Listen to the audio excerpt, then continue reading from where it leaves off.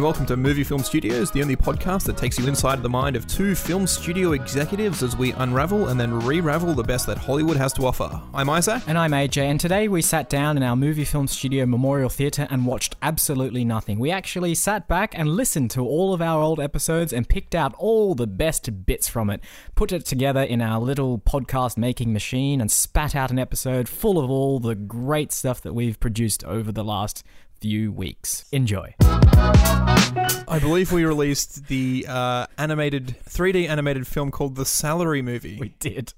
It was Assault and Battery for a while. Yeah, it was. There was a working title there. I'm glad we ditched that in the end.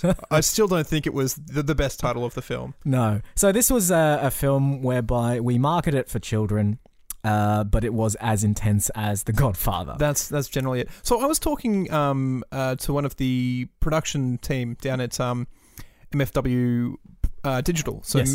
Movie Film Workshops Yes. Digital, and I was saying it's a bit of a shame that it was such a highbrow conceptual film, and it's a shame that it never got a cinematic release. Oh, didn't it? And they looked at me quizzically, and I was like, well, what's that look for? And I was like, yeah, it came out. It's already been and gone. And I was just like, how did I miss this? And apparently there's this phenomenon with kids 3D animated films that they come out and then no one remembers them at all. And I'm just like, how is that possible? And they're like, do you know that they made a Madagascar's Penguins film? Did they? Penguins had a standalone feature-length animated film. Really? And there's a whole bunch of these films just fall into this nexus of they come out, they disappear, they end up on Netflix and are constantly on like play loops for toddlers. Yep. So I think that's probably where... Is that where our film is right now? Yeah, I mean, we, again, have not managed to secure a deal with Netflix for release. Yep. We are still in the works with our own digital distribution platform. Yep. But yeah, that's sort of where the nut job, Over the Hedge. You know, the nut job is getting a nut job too. It may or may not have already come out. It's impossible to tell. There's this collective amnesia when it comes to like these mediocre kids animated films. Did you know they made a spin-off of Cars called Planes? Yes, there's a second Planes called Planes and Automobiles, and they're like fire and rescue. I have no... What's going on? See, this is the thing. There's so many of these that come out, it's impossible to track. I didn't even know that our own movie had been and gone at the cinema. We thought we'd fast-track it. And in the process of fast-tracking it, we actually fast-tracked our digital distribution platform as well. Oh, nice. I was going to ask about that this week. Yeah. So it's currently only got Tequila Gold on it. Right, okay. There is nothing else on this service. It does cost about $15 a month, and you can only stream Tequila Gold on it, but everyone starts small, right? Exactly, Like Netflix didn't launch with a massive back catalogue of content.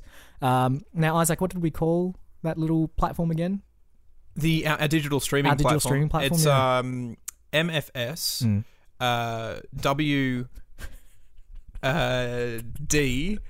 DSP. Okay. It's so it's Movie Film Studios Workshop Digital distribution platform. Great. We only refer to the acronym as MFS DDP. Which I mean, most people are just calling it which is fine.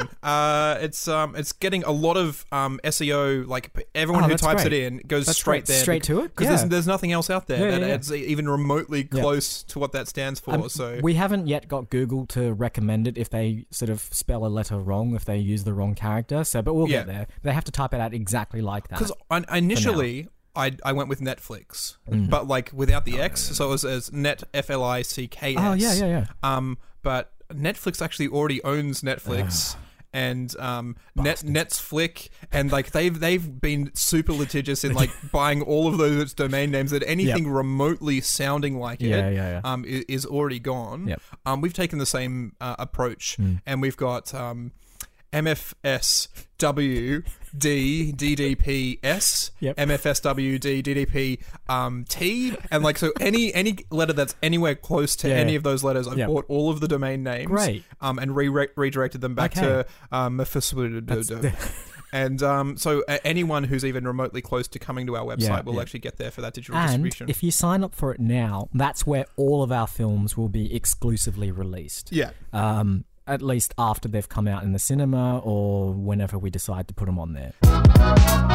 I'm not sure if you got the email, flights booked to Greece. Great. Did we buy that island? We did. Great. And what we're doing as well, because obviously quite a lot of that the intellectual property we're going to shoot in Greece is obviously now in out of copyright and in the sort of Creative Commons sort of domain, the public domain. We decided that one of the more sensible things to do there as well is shoot every a remake, Pupham's remake of every movie ever set in Greece, and we can hold on to it for 100 years or so until it comes back. So we're doing Mamma Mia, I believe, is set on a Greek island, so we're going to shoot a very Pupham's Mamma Mia. Just wait until that lapses into the public domain, and then we can release that. Great. We're even doing a very Pupham's Greece. Technically not set in Greece, but there was a bit of confusion. We thought we might as well do it anyway. So okay, yeah, I like it. And that we have no other. We can't think of any other films set in no Greece. Other films set in Greece. No, none whatsoever. In fact, there probably haven't been any other films set in Greece, right? Who knows? I think My Big Fat Greek Wedding 2, again, I haven't seen any of them. It's got the word Greek in there. We'll do it anyway. And we'll set this one in Greece. Very Pupham's My Big Fat Greek Wedding. You may have seen the reports in the papers, and obviously it was on the international news, and Macaulay Culkin took his role too seriously. Oh, no. We've seen it growing behind his eyes for the last 20 years, that slow descent into maniacal insanity. Oh, no. As soon as he was dressed up as Hermes, the homicidal tree monster, he went full method. Oh, no. We obviously, our thoughts and prayers go out to the family of the cast that we'd involved. Oh, no. And Macaulay's trial is upcoming. We are not allowed to speak about it, lest we influence. We're supposed to be impartial in the whole process, and our lawyers have said that beyond letting people know that we're deeply sorry for what has occurred, we're not allowed to talk about it, and I think we should just leave it at that. Okay, this explains why our lawyers down on the factory floor seem to be in much more of a flurry of activity than usual. I mean, really anything to distract them from overthrowing us is just... but I mean... Almost, I mean, I don't want to say blessing, but I mean, it's kind of Movie Film Studios' position is, at the moment, officially impartial. Okay. And that is all that is going to be said. Okay. So this means that environmentally conscious is not Oh no, we've filmed all the events that are happening. We can't release it. It's currently evidence. Okay. Once the trial's over, we'll get the cinematic release. So well, you know what we could do in the meantime? We could do what Francis Ford Coppola did on Apocalypse Now and have a documentary shoot on the side as well about the filming of that film. So they made a documentary called Heart of Darkness, which was all about how hard it was to shoot Apocalypse Now and all the problems they had with Marlon Brando and this and that. Could we do that? I was thinking more of like a premium podcast, which sort of in the in the vein of like Serial, or even Netflix original series Making a Murderer, or The Jinx, where it's the gritty true crime story of environmentally conscious. Yeah, I like this. Yeah, and I mean, it may tide us over while the actual film is financially, in limbo. exactly. And then obviously just massive buzz leading up to the release once that footage is released from the evidence archives. Okay, so, that's fine. We can do that. That's good. I mean, I like your thinking. Always thinking about seizing opportunities to monetize what's going on. Got to be optimistic about these things, right? Like, you have a lemon, make lemonade, and then sell it for a grossly inflated price. When you have murder, make Murderade. You know how we rushed into production our digital distribution platform, which was, of course, called Mufasa, which stands for Movie Film Workshops. Digital distribution. There's this weird thing where there's two digitals next to one another. So Movie Film Workshops digital distribution platform. That's it. And you have to remember that the P at the end is silent. Yep. So it's Mufasa. All right. Okay. So we rushed that into production, which we thought was a great idea. The problem is we didn't really work on the security for it, so we were hacked. Right. Yeah. Was it the Pirate Bay? Was it Torrent? It was Spielberg. Steven Spielberg. Spielberg. Yeah. He was colluding with the Russians. I mean, think of all the films he's made that aren't wholesome and American. There's many of them. And he went in. He himself. He actually. It wasn't even a thing where he hacked us over the internet. He broke into the studios. Old sort of cat burglar style. Yeah. He went downstairs to our mainframe basement. Nothing is safe anymore. Nothing's sacred. And he stole everything. Everything. He stole the film we already had on there, which was Tequila Gold, and he also stole the spec script for Cretaceon. He stole and all the concept art. I imagine. all the concept art. I mean, it's mostly his own art from his own films, Exactly. but he stole it all. Yeah, we did sort of take it from Indiana Jones and Jurassic Park. And pretty But much. he took it all. Yeah. He basically thought, well, this has my name all over it, so therefore it's mine. He took the actual server as well. So the digital distribution platform needs to be rebuilt. It's being rebuilt right now. I don't know if you can hear all the hammering and the drilling and the jackhammering in the background. I don't know why the jackhammering to install the server, but it's just the way it is these days. I don't ask these questions. So the thing is, we've lost a lot. We've lost all the progress on that film. So I mean, But we will rebuild. Life finds a way, life does find a way, which is from a film. and I can't remember and the it name belongs right in now. a museum. It does. Yep. And that's No Moon. that is No Moon. I was actually trying to think of Spielberg films specifically. Okay. I was like, that's No Moon. Was that The Color Purple or was that Schindler's List? I can't really remember where that quote comes from. Here's the problem. We went out and we found Stephen King with a V. Yep. V King. Mm-hmm. Convinced him to quit his job as a tax consultant Yep. and come work for us writing gritty post-apocalyptic children's books. Yep. All good. He sat down, rocked out the Apart Square Bracket Meant universe. Yep. Series of books, 8 books, You churned know- them out. Yeah, New York Times bestseller. They if I were, recall. Yeah. absolutely. Also, fun fact, it was his birthday last week. We threw him a little party in the Yeah. office. Now we can credit him as being celebrated author. Stephen Stephen King. Yes. So That'll be great. that's that we can add that into the trailer. The issue is our legal department signed a contract with him. They gave us exclusive film rights. Yep. He didn't think that a 2-hour film could do justice to his broad universe. Oh, you're kidding me. And optioned off the rights To who? to Netflix to do a 10 episode series per book. The issue is the kids' books are only 10 pages each. Yeah. So each page of the book gets its own episode. I tell you, we were spewing. God damn it. And it's a massive missed opportunity. We have since rectified the clause in his contract, which Yep. means we have exclusive rights for all media. Great. Unfortunately, now Netflix has the series coming out, The Apart Square Bracket Meant. That's insane. And we yeah. made that man. We lifted who him he up. is. Now, to be fair, he has written a gritty clown novel about the dangers of social media called @ and it's just the @ symbol. And we have optioned that off. Oh, so brilliant. In the not too distant future, we should be releasing the film @ Yep. about the dangers of social media in the Yep. modern world with this sort of like clown / sort of internet troll sort of That- feel to it. Yep. But no, The Apart Square Bracket Meant from Movie Film Studios. Look, I wish Netflix the best of luck with that film or that series that they're going to do. I don't think they can do it justice. No. I look, I've seen nothing good come out of Netflix ever.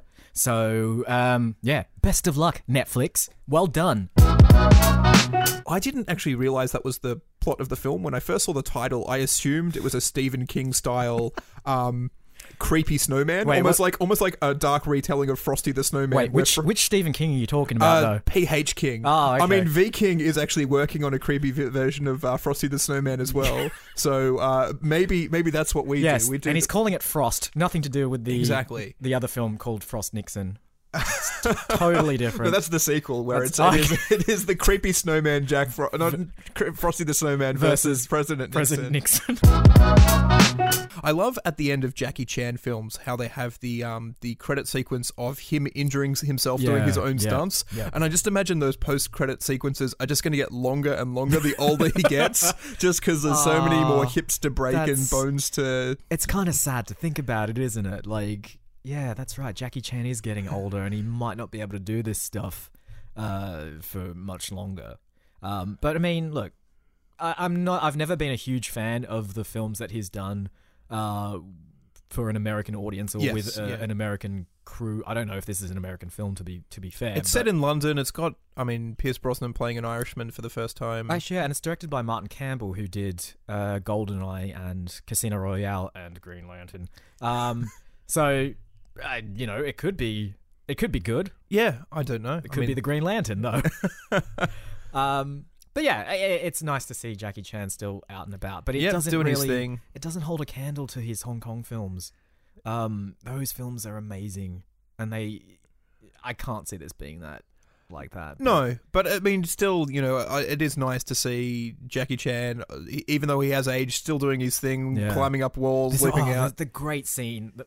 My favorite scene in that trailer was he's in a house somewhere, and there's 4 baddies in there, and he opens up a suitcase, and somehow then he has a gun, and then he goes around a corner, and he's hiding from them as they're shooting at him, and then one of the crooks comes around the corner and just blasts the corner, and he's not there.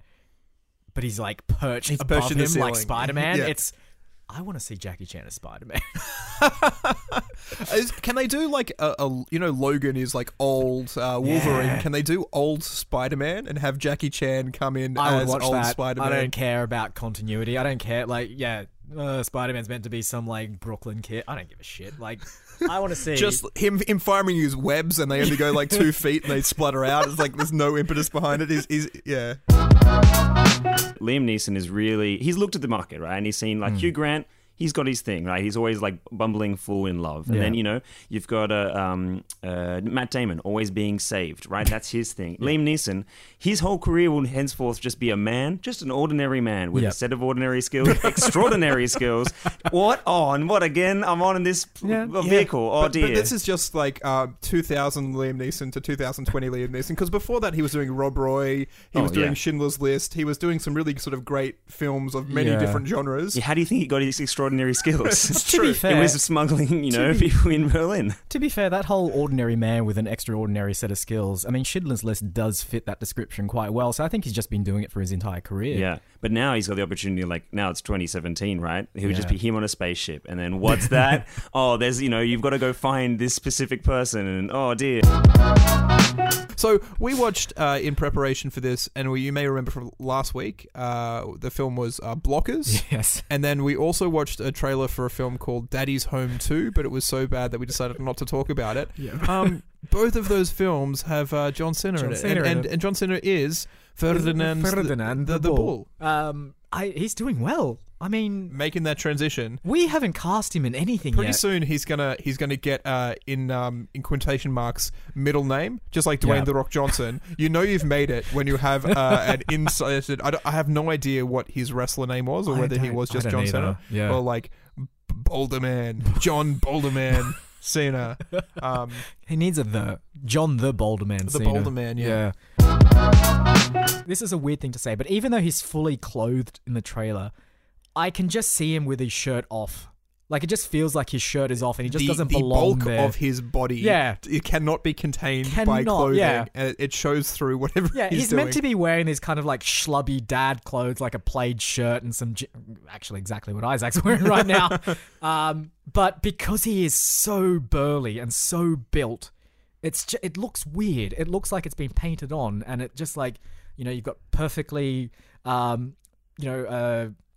medium body build of Leslie Mann and Ike, what's his name? Barinholtz, yeah. And then you've just got this hulking tank of a man next to them. To be fair, I think Ike Barinholtz must be about 6'4" and reasonably built. Really? He looks minuscule. He looks weedy John Cena. next to John Cena. Yeah. Well done, Dwayne Johnson. See, the thing is, you can say if he wants his name to be Dwayne Johnson, that's fine. Yep. I'm still going to leave the pause for The Rock. So I'm like, good work, Dwayne Johnson.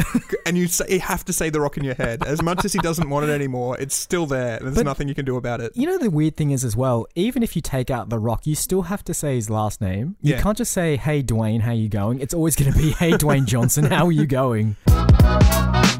Aesthetically, they're sort of hitting upon similar notes there. And I feel like it's purely because one studio found out that the other studio is doing something like this. I disagree. I really just think that Blue Sky is just buying up children's books, and the fact that it's about a bull is like, oh, kids love animals. Is it beloved children's book? I don't know. It's a children's book. I'm not sure. Let's turn it into it. I think aesthetically, the Coco falls into there's was it Book of the Dead? There was an animated film from a few years ago. With Guillermo del Toro, I believe, produced it. Yeah. It might have been Book of the Dead or something And similar. then I think you said there's a video game, the Grim Fandango series. Yes, Like, Grim- I they're think very aesthetically, I would say Pixar's drawing more on that than... I mean, again, Pixar, you can't really claim ever steals things or borrows ideas. No. They very much... they try and set the trend, and they do quite a good job of it, but those aesthetics, I think, are more influences over Coco than the Spanish Bull. yeah. I think, you know... No, I just... anyway. This is my theory anyway, that all these animation studios tend to just sort of leapfrog onto something that is of the moment. I mean, isn't that the whole premise of our podcast? Is that we identify what are the trends and try and make films on it, because Yeah, but that's a guaranteed moneymaker. We can't be the front runners for everything. We sometimes have to be the vultures that pick over the scraps and feed ourselves that way. You're absolutely right, and I applaud any other studio that's doing the exact same thing. That Blue Sky is, I mean, a shining beacon of how we should model ourselves. In fact, maybe we should change our name to like to the Azure above. I don't know. Sure, whatever. We can't, it's like a conga line, right? Someone has to be at the front of the conga line. That's right, yeah. And there's only one spot. Pixar is there at the moment. Yep. Eventually, Pixar will get tired and have to sit down and rest their feet. Yep. You can't conga forever. No. And eventually, the people at the back of the conga line get to the front. And that's what we've got to do. Currently, we're holding the hips of Blue Sky and following in their lead, and they're following in Pixar's lead. But one day we'll be the front runner. So is anyone behind us? I can't feel anyone there, but who knows? Okay. If our lawyers ever sort of leave us and split off from us, they might turn into a studio themselves and just join the queue, but we're going to very much fight for that not to happen. There's a lot of horror films, and usually it's just a single entity of some kind that's terrorizing a group of people, or it might be 2 or 3 entities at the most. This trailer had the gall to write on screen 500 spirits in this one house. It's just sort of like it literally cuts, goes spirits, demons, ghosts, poltergeists, specters, and just like everything. Every word that you can think of for like these demonic apparitions. It actually says those words on screen and cuts. It's like, we got them all, baby. Come down to Crazy Winchester's house. We've got spirits. We've got ghouls. We've got them out the wazoo. This week's special, 2-to-1 on apparitions. Enter the bedroom, and for the price of one, you'll see 2 apparitions. So make you shut your pants. They're flying out the door. That's what it's like. Yeah, it is the movie film studio approach of like instead of one, all. Yeah. Just back up the truck and dump everything out, and that'll do. Put him in. I also got slight hints of a film called Predestination, which is an Australian film. Oh yeah, and it also had Ethan Hawke, also right? starring Ethan Hawke as well, which is again much more of a sci-fi time traveling concept. But there's shades of it in there. I don't know if it's just because Ethan Hawke is in it. It is just because I mean the same brothers who did Predestination did that vampire one with Ethan Hawke as well, right? Yeah, so he's in a lot of their films. Yeah. Daybreakers is that one. Yeah. The Spearig brothers. Why do I know that? I Kenneth also Branagh? got sort of shades of White Fang. I may just be thinking of Ethan Hawke. There was also that. I also was thinking of. I got shades of The Purge as well. Yeah, and Gattaca. And Gattaca, yeah. And Before Sunset and After Sunrise and Until Midnight and all of those Linklater films that he's in. And Boyhood. Yeah, I don't know. I have no idea why. It just felt like there was something there that connected all these films together, and it was that. We've sent a cease and desist to Ron Howard and the people at Disney. I've sent him a cease and desist to stop him from making any more Da Vinci Code films. But that's a separate lawsuit. Totally separate lawsuit. There's a class action with that one. The movie film studios are not the only people involved. Yeah, I've sent one to Tom Hanks as well, and any other French actress that they get to recast that role that Audrey Tautou, whatever. That she played in the first and then mysteriously disappeared from the second, and I guess there was a third at some point. I think the issue with it is she disappeared from the second film because the second film it was supposed to be set, or it was written before the first one. Anyway, it doesn't really matter. Anyway. Are any of the original actors in this film? They all like the main guy and the main girl. Yep. Effie from Skins, who was in one of our favorite films, Pirates of the Caribbean 5. Yep. Dead Men Tell Chesty Tales. Tales. they were both in the first one. I think Julianne Moore was in the original. I think she's subsequently dropped off. This one does actually have an ensemble cast of people that you recognize. So it's got Littlefinger from Game of Thrones. Yep. It has Jojen from Game of Thrones. It's pretty much just all the characters who have died in Game of Thrones. Yeah, they've been freed up. Now just signed on. Like, I think the studio must be just next door. None of those, they like read their final scripts, dejected that their characters are finally dead. Like, there's a guy at the gate go, "Hey guys, you want to be in the next Maze Runner film?" Yep. So, we don't have a job, might as well come across. So what about Sean Bean? Yep, he was the Maze in the first one. Look,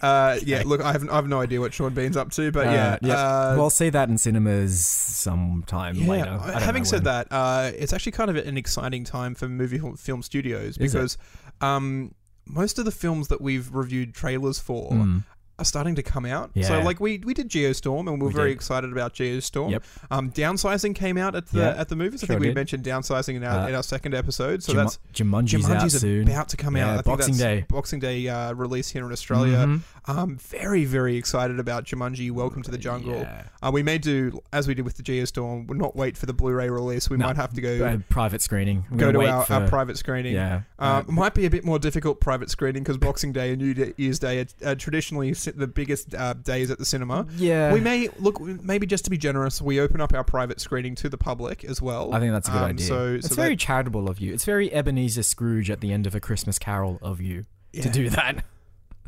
What day is it today, sir? Why, it's Jumanji screening day. It's Jumanji screening day. I can't wait for Ready Player 2 in the year 2047 when they go back in 2017 was the bloody best of all time, and it's just J.J. Abrams and his old age has gone back. True. And it's just J.J. Abrams, where Spielberg owns all the that 80s, stuff. Yeah. Abrams owns the noughties and all the IP from that. So well, you can have it. This is the kind of film where they took every single weird science technology thing that's in the news right now. Yes. That's climate change, space travel, and self-driving autonomous vehicles, and jammed it all together. I really should have been called The Day After Tomorrow, Gravity, That's right, White House Down, because it's got people in space trying to survive as space things explode. It has weather catastrophes destroying the world. It has trying to protect the presidents as things are blowing up. Yes. It is every Roland Emmerich film rolled into the one film. It is batshit bananas crazy, and it looks so stupid it might actually be fun. Now, to anyone that is going to go out and watch this trailer, I thoroughly urge them to do that. Watch trailer 2 first, then go back and watch trailer 1 because this is crazy, insane. So difference we talked about how it had Louis Armstrong's "What a Wonderful World" with that slow melodramatic cover, building over these sort of shots of things getting destroyed and slow motion buildings collapsing and people running away from tidal waves. They're exactly the same shots that they used in number 2. Only in trailer 2, it's a different soundtrack. It's that Vietnam era upbeat.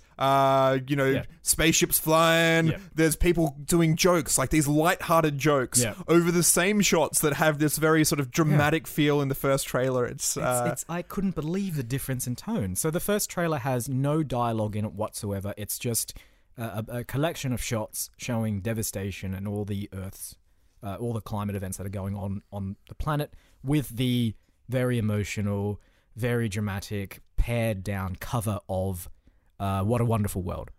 Then trailer 2, exact same footage with some more in there. Yeah. No What a Wonderful World, full of quippy, weird, trying to be funny dialogue. And it's like, what is this film? Is it a drama? Is it a comedy? I don't know. I think like it feels very much like 2012. Yep. Because I wouldn't be surprised if some of exactly the same shots from 2012 are being used in this film of causeways collapsing, of the Earth being ripped apart as trains go flying out of tunnels that no longer connect to anything. Yep. And I feel as though tonally it's exactly the same kind of film. Oh, for sure. But they just can't make up their mind with the trailer, whether they want one trailer to show this gritty, dark end of the world thing, or whether they want the other trailer to be this sort of fun action comedy. Well, I mean, if there's one thing that'll sell you on this film, there's a title card in the middle of it that says, from the producer of Independence Day. Yes. Not the director. Not the director. Not the writer. Not the writer. Not anyone else who has more of a creative input into the film. The producer. And Now- I'm sure the producer didn't do anything. They're just like, No. we need to claim that we had a producer from Independence Day Yep. in the title, who is a producer from Independence Day that is not doing anything, who can just do like a set visit one day, Yeah. can just come by Yep. and just say, oh, well, I mean, what do you think of this show? I think it's pretty good. You're No. a producer now, in the credits. You're in the trailer. Done. So how does one get promoted to executive producer? I think you actually have to do something. Ah. No, actually, to be fair, I do actually think it's the other way around. I think you have to do less. I think executive producer is one of those things that they just give you. It's like if you've been in a TV show for 5 seasons, then you're an executive producer. Yeah. But you don't do anything extra. Whereas the producers do actually do the exactly. the work. So. I mean, the the relevance of executive producer is really laid to bear when you realize that Steven Spielberg is the executive producer of the every Transformers films. Oh, there was one summer I was working in a cinema where he was the executive producer of every film that was in the trailer reel. So it was like Eagle Eye with Shia LaBeouf. Yep. Like just there was probably a Transformers that was released Sure. then as Yep. well. Just every single film. There was about 6 of them in that trailer reel. Yep. He was an executive producer on. I'm like, I'm sure he just watches them. I'm just like, I don't think he does though. like. How could someone like Steven Spielberg, who has directed Schindler's List, The Color Purple, Munich, how could he watch War something Horse. like War Horse? Yeah, the horse that went to war. No, that's fine. Yeah, I don't know. I don't know what he has to do. It's just like the script goes onto his desk. He's like, Eagle Eye. That sounds pretty cool. Yeah. Executive producer. That's right. Yeah. Right. Transformers 3. Plane crash. Trans man bomb. Executive produce. Kingdom of the Crystal Skull. Oh. Oh no, I directed that one. Oh. Atomic Blonde, 2017, starring Charlize Theron. Theron, I believe it's pronounced. Theron. But there you go. Whatever. And James McAvoy. That's how Yep. you pronounce it, right? No. John Goodman. John Goodman and Toby Jones, one of Toby our Jones. one of our I favourites. do really like Toby Jones. And some other actors as well. So anyway, so You forgot one of the Skarsgårds, Peter Skarsgård? Peter Skarsgård, Stellan Skarsgård's son and Alexander Skarsgård's brother. Apparently, there's a clan of Skarsgårds, and there's like 7 children, and Yep. 6 of them are actors or something like and that. they're going to go so- up against the Culkins, aren't they? Yes, it's the Culkins versus the Skarsgårds. I think the sea monster the kills sea it. monster does. Yeah. What's the sea monster called? His name's Barry. Barry McNibbles. I'm just Barry Nibbles. Well, what's that? You feed me a shark today. Barry Nibbles, thanks you very much for the... Oh, well, something different on the menu today. It's a British nanny and a pterodactyl, thank you. Barry Nibbles likes it when you vary his diet, thanks, Barry Nibbles. That's cut dialogue from Jurassic World. I mean, I think and again, when we discussed this during the film, Jurassic World would be fantastic if the dinosaurs could talk. If you dubbed over the entire film and gave the dinosaurs dialogue, it would actually salvage the film. I would watch the shit out of that film. So we were like towards the end when the dinosaurs get really oddly human. And they start scheming and plotting, and there's this weird kind of like battle royale. They're not. It's weird. You could absolutely just sub in dialogue at that point, and the film would be exactly the same. It's like, sup, bro? It's like there's this moment at the end where the T-Rex and the Velociraptor have teamed up to kill the Indominus. Yeah. I swear they're going to fist bump. Yeah, they are going to fist bump after they've taken him down. They're just like, we're cool. Yeah, cool, right? bro. Cool, bro. Well, it's like if you. So you mentioned that to me after we finished watching Jurassic Park that. And don't know if this is true. Someone else go research it. But the T-Rex in Jurassic World has scars. Yeah, scars on its neck that run down the side. That run down the side in apparent reference to the T-Rex from Jurassic Park. I don't know. I thought it was weird that the scars were there, and I thought it was like it could potentially be the same T-Rex, but it's never really referenced in a lot of detail. But let's say it is. So essentially, that scene at the end is them burying the hatchet. Yeah, exactly. So it's like. Like an uneasy truce. Exactly. It's like, oh yeah, you came in the end and killed my bros back in Jurassic Park to save the humans. Hey dude, what was all that about? It's like, well, you were jumping all over my neck, buddy. It's like the Christmas truce of World War One. Exactly. You know, one day a year they shall lay down their arms. That's right. And fight against Barry Nibbles. That's right. Man, Barry Nibbles really gets his like moment in the sun. At I the mean, end, too. he needs a spin-off film. He really does. Oh, like it's Blackfish, but this time it's Barry Nibbles.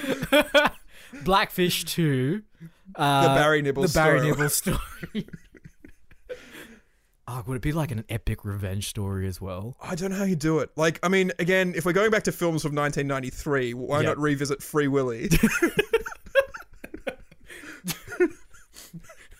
just a free Barry. I would like. No, actually, I reckon what happened with Free Willy. Barry McNibbles auditioned for the role of Willy, but was turned down. Oh yeah, because he did try to eat the kid at some point. The iconic moment where he's jumping over the wall. Yeah, he's just actually got the kid in his mouth because he's collected him on the way through. It's like, oh, Barry Nibble, I have some little kids.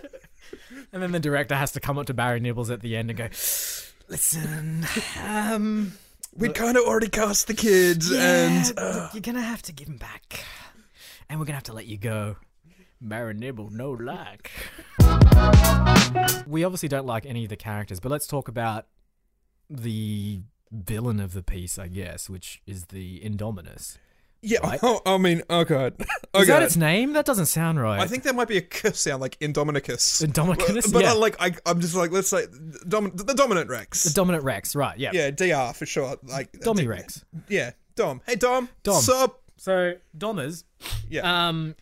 I guess was the T-Rex from Jurassic Park, but like, I mean, you quite clearly, one of the bigger issues that you raised with me that you hate about the film is that it's just a shell of Jurassic Park. It is. It hits the beats of Jurassic Park without having any of the substance. Yeah. And you can draw parallels to everything. And in terms of DR, he is the T-Rex. His main job is to be a source of fear that escapes and runs loose and causes terror. And in that sense, like, which is fine, but the weird thing that they did with this film was that they just kept giving him more powers. Oh, it's crazy. It's absolutely crazy. He has the ability to lay traps 8 moves in advance. Then he can cloak, and then he can plan and lower his thermal thing so it's not detected on the sensors. Comes up with like weird strategies and gameplays for like trapping humans. Like what? How? What DNA? The DNA of Gary Kasparov. Is in there, along with DNA of cuttlefish, of T-Rex, of MacGyver, I think is in there as well at some points. Just like, it is crazy the ability that he just comes up with the plan and trap and improvise. It's insane. Like, BD Wong, right? That's his name. Yes, little BD Wong. In real life and in the film. Yes. Dr. BD Wong. Dr. BD Wong. That's the only difference. In the film, his name's Dr. BD Wong. In real life, it's just BD Wong. That's right, yeah. So, he must have had a cauldron at some point and was just tipping in every bit of DNA he had left, right? Like, just like, yep, that'll do. Gary, get in there. We need a bit of your hair. Who else? MacGyver. Richard Dean Anderson. Richard Dean Anderson just not doing much. Come over. Yeah, come on. And then they create this thing, and then, like, literally at every point, some new power comes out that this thing has. Right? So at the start, it's like lowering his thermal body temperature so it doesn't show up on scanners. Yeah. Which, look, I mean, to be fair, Gary Kasparov's DNA showed up first because before that, he had to leave scratches on the wall for no one to notice. So first, DR pops out with the Kasparov play. Yes. It's classic. Classic play. Opening move. Yeah. Superb. Scratch to wall 4. So at the 1.5 hour point, it's revealed that she's an orphan. She's an orphan, yeah. She was dropped off at an orphanarium. Orphanarium. That's what. Yeah, I mean, that's what they are, isn't it? Yeah, sure. Orphan house, orphan warehouse. The Discount Orphan Warehouse. Discount Orphan Warehouse. That's why her first name is Discount. And her last name is Keira Knightley. Keira Knightley, yeah. It's a family name. So she gets dropped off there, and she has a book purportedly from her father. Yeah. And this book has a bunch of maps and instructions in it about how to find the location of King Neptune's trident. And so she's on this big quest to try and find it. We then learn, and we haven't actually mentioned this character yet, but we learn that for some reason, her father is Captain Barbossa. Yeah, Jeffrey Rush's character. Captain, yeah. For what?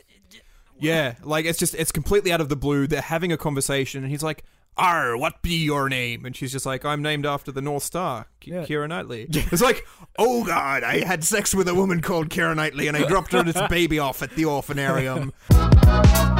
Are they going to go down the sort of DC route with the films and sort of use the whole, you guys are doing a lot of damage and it's costing us a lot? You know, kind of plot point. the only Marvel's redeeming done that thing too. about this is that the thing they defeated was a giant monster made of gold. Yeah. So, like, at least Actually, they'd be rich now. They just mine the gold, Yeah. and then they can use that money But, to like, rebuild the town. Were they mining for gold? Like, was that... Who knows what they were doing in Because, the quarry? like, if so, that quarry company is bankrupt. Like, there's no gold left in that quarry. So, like, the town is prosperous as all hell, but, like, that poor company has nothing to do anymore. The poor, beleaguered mining companies. that's right. AJ, where are your priorities? I got the sense with that film that every other actor had the script and they were doing the script, but then Tom Cruise was let in to just improv his way throughout the entire film and just react. It's the Will Ferrell approach It to is, the yeah, it is. filmmaking. Like- It's like Will Ferrell shows up on set and he's just like, there are no lines for my character for any of these scenes. I was like, it's all right, Will, you just improv it, just say your crazy lines and Yeah. we'll cut around it and it's Yeah. fine. It's just like, I probably think it might be a better film if I had lines. It's like, no, it's all right, Will, we love you on Saturday Night Live. Just make up whatever we want. We'll cut a film around it. We'll make a film out of more what you cowbell. say. That's it. More cowbell.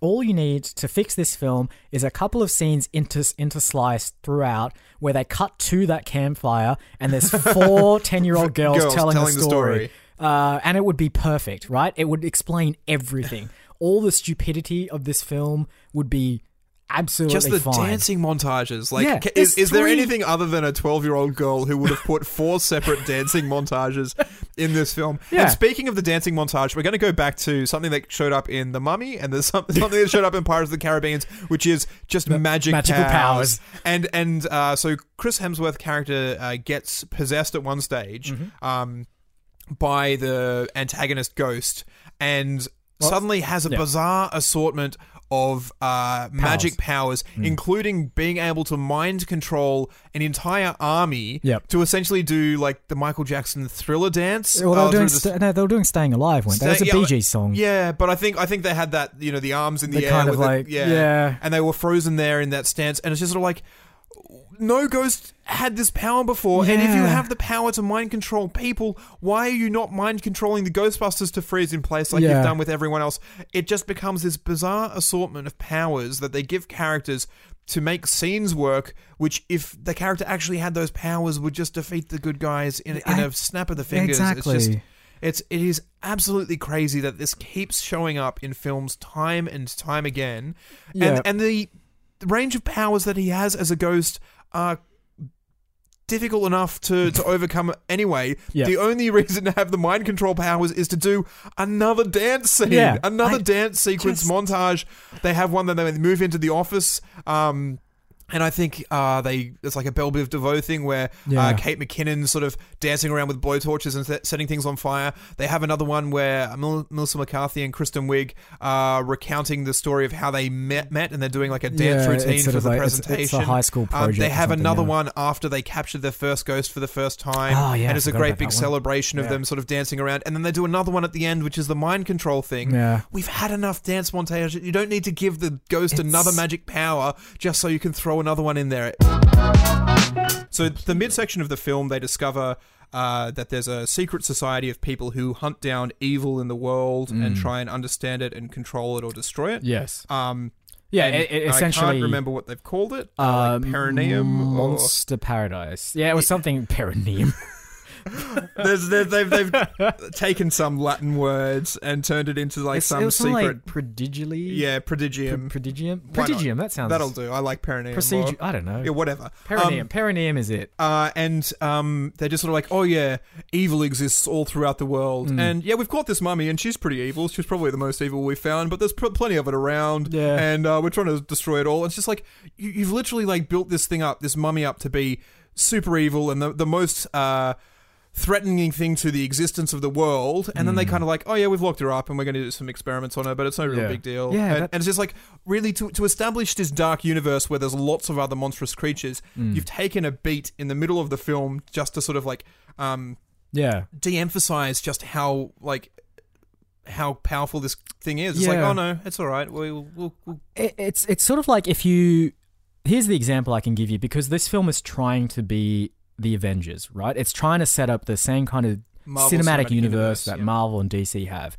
But if we take it to... DC doesn't have a cinematic universe. Whatever. It's rubbish. But let's take Christopher Nolan's The Dark Knight, right? Right. That would the way that this film does it would be like The Dark Knight playing out as it does currently, but in the middle of the film, there's a section where suddenly Superman appears and Wonder Woman appears, and the whole concept of Justice League is established, and then we put that at one side and continue the rest of the film. It's like, oh, you're dealing with the Joker or Bane at the moment. They're pretty bad, but there's a whole big evil world out there. Oh, you can... I mean, we're still going to spend the rest of the film dealing with your little problem, but just bear in mind, there's a lot more going on out there, and what you're doing doesn't actually really matter. Have you heard that about... much. There's this thing called Brainiac and Sinestro. I mean, you know that he's probably going to be evil. He's got the word sinister in his name, but it's fine. You deal with the Joker. Doomsday, a genetically engineered being from an alternate dimension who is more powerful than Superman. Oh, yeah, aliens exist as well. You know, it's you're dealing with a mentally unstable guy dressed like a clown, are you? Does he have any superpowers? Is he an alien? Was he genetically modified? No. Is he taking over the world, or is it,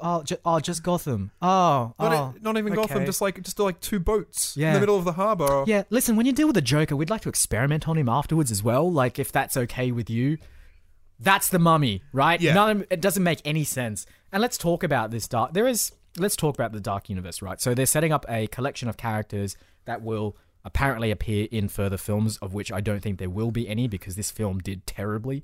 I reckon at least two of them go ahead. Really? Right. Well, look forward to seeing those two films. Is it a bet that we're going to have? We're going to have like a tracker, like let's a do board. All right, let's bets? do it. All right. So let's just say, it has to be within the same this universe. Yes, I mean this one's very specifically at the start when the Universal logo comes across, spins around, and it says Dark Universe. Yeah, which we couldn't tell if it was a production company or just literally telling you that this is a cinematic universe, but whatever. So here's the bet then, right? The bet is that we will see two other films in this exact universe. So it can't be a reboot. It can't be a... I can't include the Benicio del Toro Wolfman. No, you cannot. I can't include the I Frankensteins. It has to be this universe, right? And has to make explicit reference to this universe or officially be part of this canon. And then you win the bet. All right, but for you to win, there has to be none. None. So now until... If they make one... Yes. And does it have to be cinematic releases, or can we go straight to video? I'll say straight to video is fine. So like Scorpion King 4 straight to video is totally still fine. technically part of the Mummy universe. Of it. That's fine. I'm happy to accept that. I'll even extend it even further. If it's a TV series on Netflix or whatever else is out there, I'll also accept that. But it has to be two. Two additional ones. All right. Barry Nibbles, come on, do a bit of fighting down by the waterside, guys. Barry Nibbles like to get in some action. Water's nice and fresh down here. No, it's all right, Barry Nibbles. We're going to do most of our fighting over here on the land. Oh, come on down the waterside, guys. Wouldn't mind a bit of fighting down by the waterside. Have you considered digging a channel at all? It's quite nice to have a bit of inland water. Barry Nibbles. He is my favorite character. I'm going to say it. He's my favorite character of Jurassic World. I mean, there's very little to. You can't hate him. He's the hero, right? Yeah, he defeats. He is. I mean, if you think about it, if he's not there, the old Dom, old DR, doesn't like the T-Rex and the Velociraptor. Bud's teaming up, broing out. Yeah.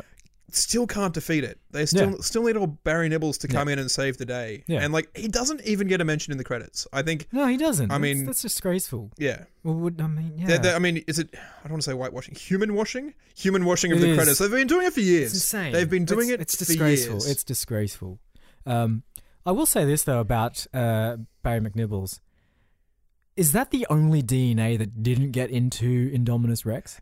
Is that it just did? Is it just is Barry McNibbles just pissed off? Oh? How did a mosquito bite him? Just That's a good point.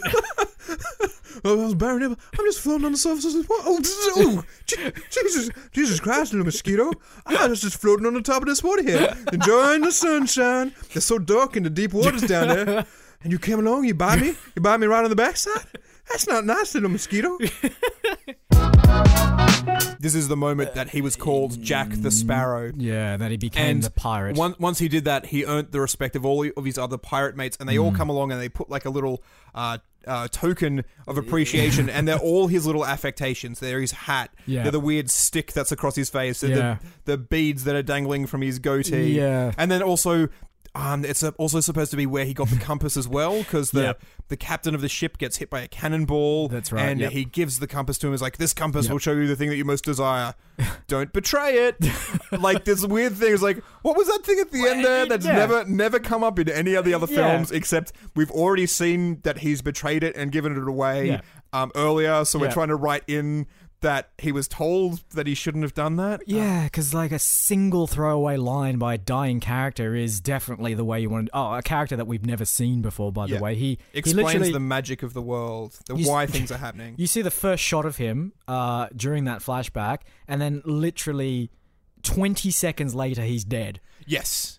And apparently that's anyway. And he's had the compass the whole time. What's he been doing with it? Like, if it's the thing that he desires most and he's been following it, how did it take him into a battle with a Spanish general who wants to kill all pirates? I have to go back actually to that bit where they're giving him all his affectations, right? Because you can kind of cast a thread, and don't hate me on this, I'm going somewhere. That scene in Last Crusade, during the opening sequence when it's a flashback to Indiana Jones's youth, he gets and the hat. he gets his hat. Also, the whip scar is the scar with and the whip. scar and the whip. Yeah, That's fine. That's a cute little Fear thing. of snakes as well, if we're going for every Indiana Jones affectation. Sure, being but at least explained in the one that sequence. happens over a course of a big sequence, right? Yes. This would be like the pirate's equivalent would be like the bad guy gives Indy the hat, then he takes off his jacket and gives him that, then he pulls off his whip and gives him that, and then he says... and then takes out his gun and says, use this in a fight scene if you have dysentery while filming in Turkey. And, if some guy is swinging a sword at you and you're not feeling up for it, just shoot him with this gun. Yeah. You need to just point it in this direction and you use the trigger to fire. That's what this was like. That makes total sense. So immediately everyone's on board that Andy Garcia has done it. Yep. And it might be the slicked back oily hair. It might be the fact that I'm not sure he knows that he's in the film. There's a big sequence there, right? Where they're trying to get him away. Yep. And Abby Cornish, who plays 21's Secret Service fiance, fires a gun in the air and says, there's a gunman, and then tries to usher Andy Garcia into a getaway car. Yep. And he's just kind of like stumbling from like scene to scene, kind of looking around going, what am I doing? Where am I supposed to be going? Like, I wouldn't be surprised if they said to Andy Garcia, oh, we're making this film called Geostorm. Do you want to take a tour of the studio? just wear a really nice suit. And he shows up and he's sort of like... He's just sort of like going from scene to scene. Yeah, this is really nice. And then like the film comes out and he's like, it's starring Andy Garcia, and Andy Garcia had no idea he was in the film. So he could potentially, he has the same role that most executive producers have. Exactly. They were given a studio tour at some point, but they went further with it. This time just cast him in the film. They did that Bowfinger thing where they filmed him without his knowledge and cut him into the film. So my plan is, I'm going to take control of this geosatellite weather system that the US and the rest of the world has developed. I'm going to set off a bunch of storms in a bunch of places. One of them will hit Florida, where the president is speaking. That storm will wipe out everyone there, and as a result, Secretary of State Ed Harris, will become president of the US. That is his plan. That's what they assume his plan is, and I kind of have a secret idea that it's not. Oh, really? Because, that doesn't make any sense. But that's his plan. That's what they say his plan is in the film. And granted, I think Ed Harris is like, secretly, I have a different plan, which we're not going to explain in the film. Because really, what's the point of setting off a chain reaction if I only need just to like set off one weather event in Orlando? Like the rest of the Geostorm thing doesn't make any sense. And like, and then it's like genocide, and they kind of touch on the fact that like we can wipe out all of America's enemies, and America will once again be where it was in the 1940s, a beacon of glimmering hope for the rest of the world. Instead of a bank that loans out money to other countries, I think is his explanation. I don't really think he wants to be president. And they say that So there's a traitor up on the space station who's a computer programmer who's put the virus in the system to make everything work. It's like, oh, you're going to kill everyone on the planet, wipe out everything out. It's like, yeah, but not the best bits. And there's just to say they're saving the really good bits. And you then see a map of the world, and pretty much most of Australia isn't going to get hit. I'm like, yeah, that's right. Save the best bits. Save Australia. That's great. And then I think Ed Harris's plan is he just wants to move to Australia. He can't find a good excuse.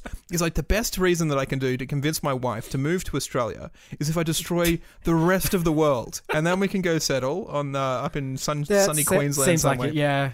I think that's his secret plan. Yeah. Will Isaac and AJ escape from the planet of evil Nazi dinosaurs? Will Dwayne "The Rock" Johnson finally agree to star in one of their films? Will Steven Spielberg sue us for using this music?